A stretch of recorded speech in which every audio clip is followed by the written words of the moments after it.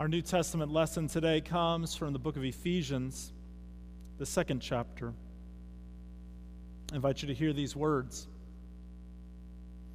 At one time you were like a dead person because of the things you did wrong and your offenses against God. You used to act like most people in our world do. You followed the rule of a destructive spiritual power. This is the spirit of disobedience to God's will that is now at work in persons whose lives are characterized by disobedience.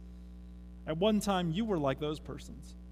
At one time, all of you used to do whatever felt good and whatever you thought you wanted, so that you were children headed for punishment just like everyone else. However, God is rich in mercy. He brought us to life with Christ while we were dead as a result of those things that we did wrong. He did this because of the great love that He has for us. You are saved by God's grace. And God raised us up and seated us in the heavens with Christ Jesus. God did this to show future generations the greatness of His grace by the goodness that God has shown us in Christ Jesus. You are saved by God's grace because of your faith.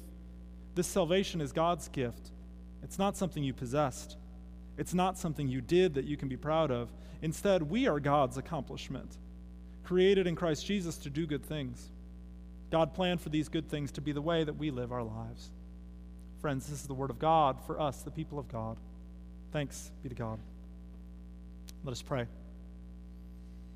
O Lord, let the words of my mouth and the thoughts and meditations of all of our hearts be pleasing in your sight. For you, O Lord, are our rock and our Redeemer. Amen. About 2 years ago, my throat was killing me on a Sunday afternoon on a day we did a food packaging event with Rise Against Hunger here at the church. I could not get any relief as that day wore on. I would drink as much water as I could. I would take an Advil or something like that, and I could not get any relief. My wife looked in my throat that afternoon, and she said that I better go to urgent care, that I definitely had strep throat. And when I went to urgent care and they gave me that strep throat test, and I said, I'm sure it's that. I mean, go ahead and give me the antibiotic. They came back with a negative test. And they said, something else is clearly wrong. And so she said, I'm going to run you a test for mono. And I said, well, I'm not in college and kissing people, so I don't know what's going on. And yet still, they ran the test, and for sure I had mononucleosis. And then something happened. A week went by, and I don't really remember what happened.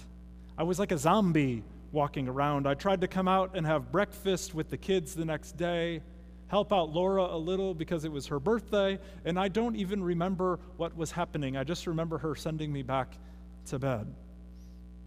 My throat still hurt terribly for a few days. I couldn't get any relief, and I just slept. In this passage from Ephesians, Paul states that we were like dead people walking around. Maybe kind of like someone having mono. We're going to walk through this scripture together today. Paul begins and says, at one time, you were like a dead person because of the things you did wrong and your offenses against God. The problem of sin presented here by Paul is real. We have done things wrong, and those things that we have done wrong have offended God. And we say this every week, and probably for many of you even every day when you say the Lord's Prayer. Forgive us our trespasses, we pray. But it's kind of like the word trespass has become too weak of a word for us. We don't get the idea that a trespass is actually going against God's very boundary for our lives and pushing against God. Maybe we need to just say it clearer when we pray. Forgive us our sins. Paul continues, you used to act like most people in our world do.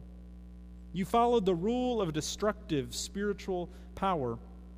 This is the spirit of disobedience to God's will that is now at work in persons whose lives are characterized by disobedience. You see, the reason why we're sinning, Paul says, is because we are under the rule of a destructive spiritual power. And we don't like this part of the verse too much. Spiritual warfare is not something we focus on very often in the Methodist tradition today. And this is part of the problem. We were created for a good and perfect relationship with God, and our sins have severed that relationship off. We are disobedient to God, and have become obedient to the spirit of evil. This is why we're walking around like dead people. We are under control. The temptation to sin seemed like a good idea to us. In fact, it seems like a good idea to us, but it's actually killing us. Paul will write towards the end of Ephesians, the same book, he will say, "For we wrestle not," or we aren't fighting against human enemies, but against rulers, authorities, forces of cosmic darkness, and spiritual forces of evil in the heavens. So yes, there is a battle going on for our very lives, for our very souls.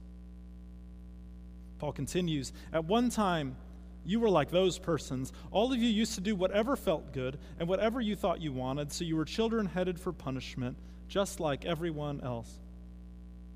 See, on our own, we weren't doing so well in this cosmic battle. We succumbed, and our will was held captive, and we followed whatever we thought we wanted, Paul writes. One time in college, my buddies and I decided it would be a good idea to have a fast food feast. We would drive through all of the local places and get their best menu item. Then after about 5 locations, we would sit down and eat it all together around the great banquet table. One problem: have you ever tried to eat French fries after 45 minutes? Most fast food doesn't exactly hold up to the test of getting cooled down. And when we sat down to eat what we thought was our bounty, it was quite a lot less appetizing. In fact, it was pretty gross. We thought we wanted it, but it wasn't even worth the excessive calories. In this dead state, we did whatever we thought we wanted.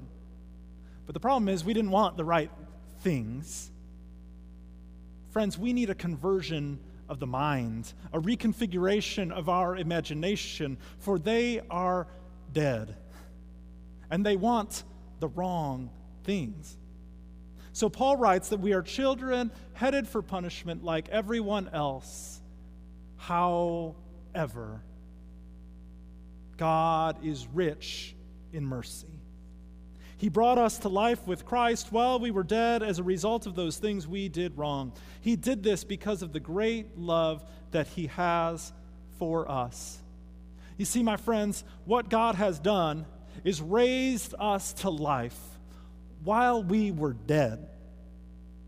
You see, when we come to this table, which I pray we will do soon enough again, one of the common responses that I use to proclaim forgiveness, that I use to proclaim pardon to you is this: hear the good news. While we were still sinners, Christ died for us.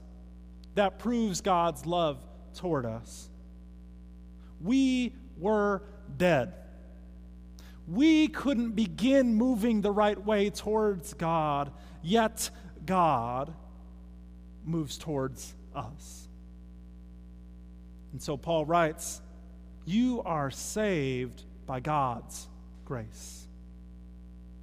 Here's the theme of the day, the theme of this passage, indeed the theme of all of Ephesians, possibly the theme of the entire gospel. You are saved by God's grace. This is the superabundant love that God has for us. For friends, God can save us. God is powerful enough to do so, and God does save us because God loves us enough to do so. God is able to save us, and God chooses to save us. And God raised us up and seated us in the heavens with Christ Jesus. Friends, this passage gives us a picture of what it means to be connected to Christ. We somehow become part of the journey that Jesus takes from death to resurrection and even then to ascension. Other passages in Paul will make it clear that this is mirrored actually in our baptism. The focus here, though, is on the immense status change that we experience. Because of God's grace, we move from being dead people walking around with no hope and no agency to ruling with Christ and seated with Him. And God alone is responsible for this drastic transformation. So Paul can write, God did this to show future generations the greatness of His grace. by the goodness that God has shown us in Christ Jesus. God's love is high and deep and long and wide. It is all encompassing, and it is for us. God was not willing that any should perish. When we are focused rightly in the Christian story, that story is always centered upon love. John Wesley said that the greatest attribute of the myriad of God's attributes, the one that stands out above all else, is love. So Paul can write, "You are saved by God's grace because of your faith.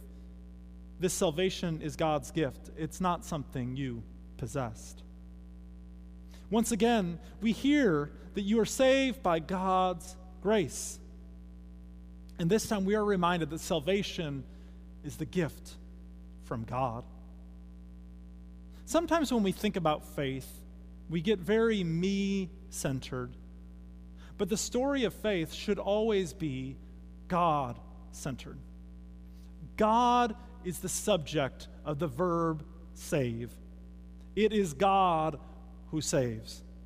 And we are always the object.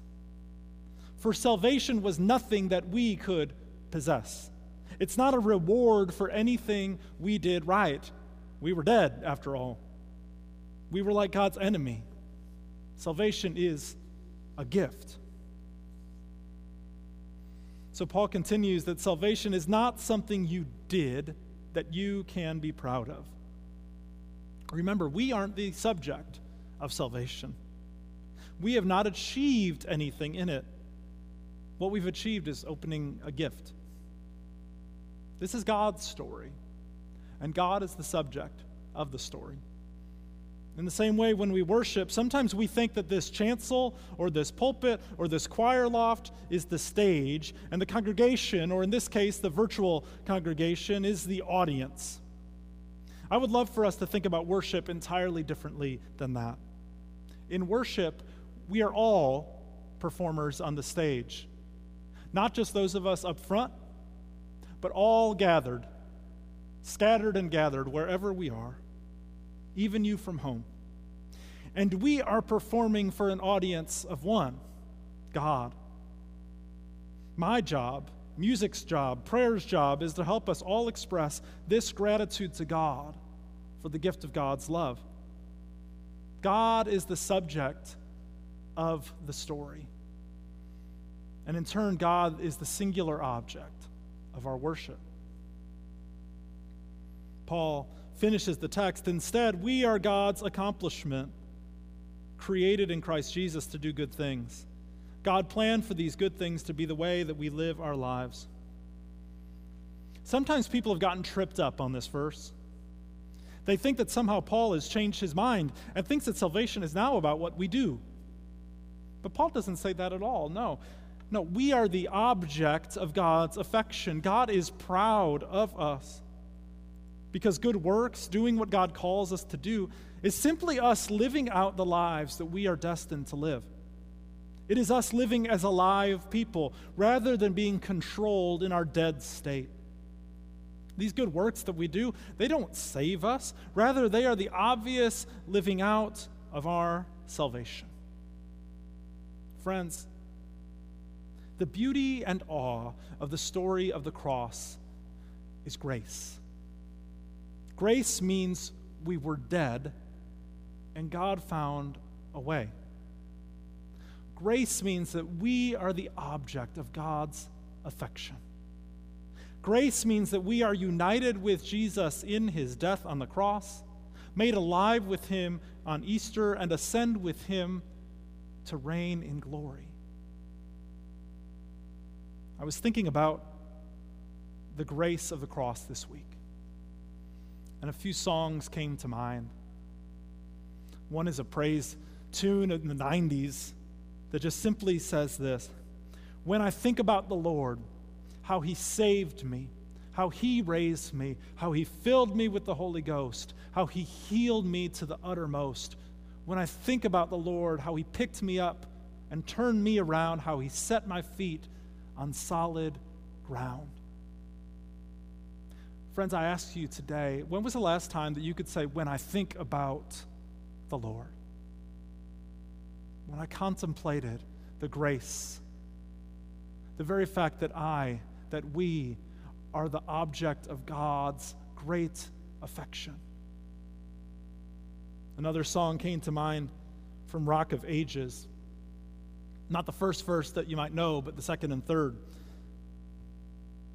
where the hymn writer writes in the 1700s, "Not the labors of my hands can fulfill thy law's demands.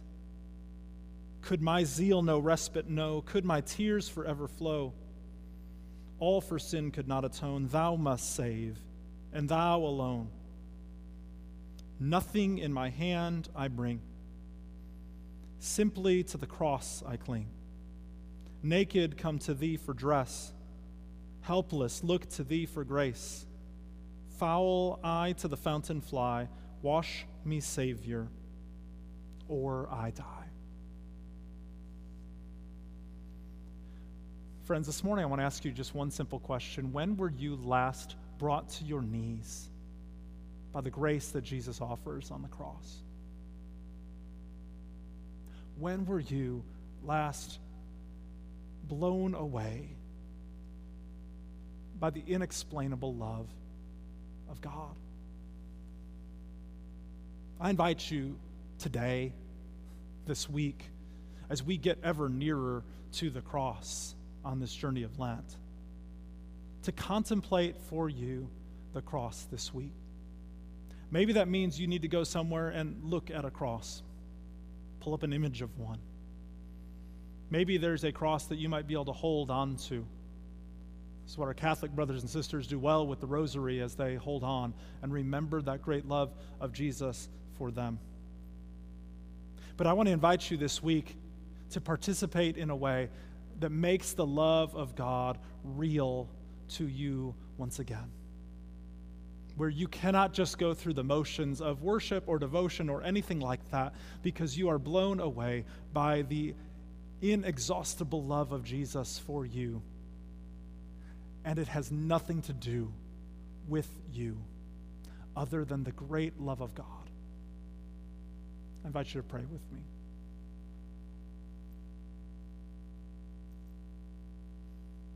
Jesus, we love your grace. It's the only reason why we can be in relationship with you and come to you. And yet, we have a hard time accepting that grace anew, because either we feel really guilty about it and we want to give something back to you, or we feel like we don't deserve it. And God, what we ask for is the ability to accept your grace anew, to be washed over with your love, and to simply let that be. To not try to pay it back to you, to know that we cannot do that, and instead to spill over so much with your grace that it just overflows in our lives. God, I pray that would be real for each one of my brothers and sisters today who hears your words, who encounters you. And God, that we would know that it is by grace alone that indeed we are saved. It's nothing that we can do, it is your gift. Amen.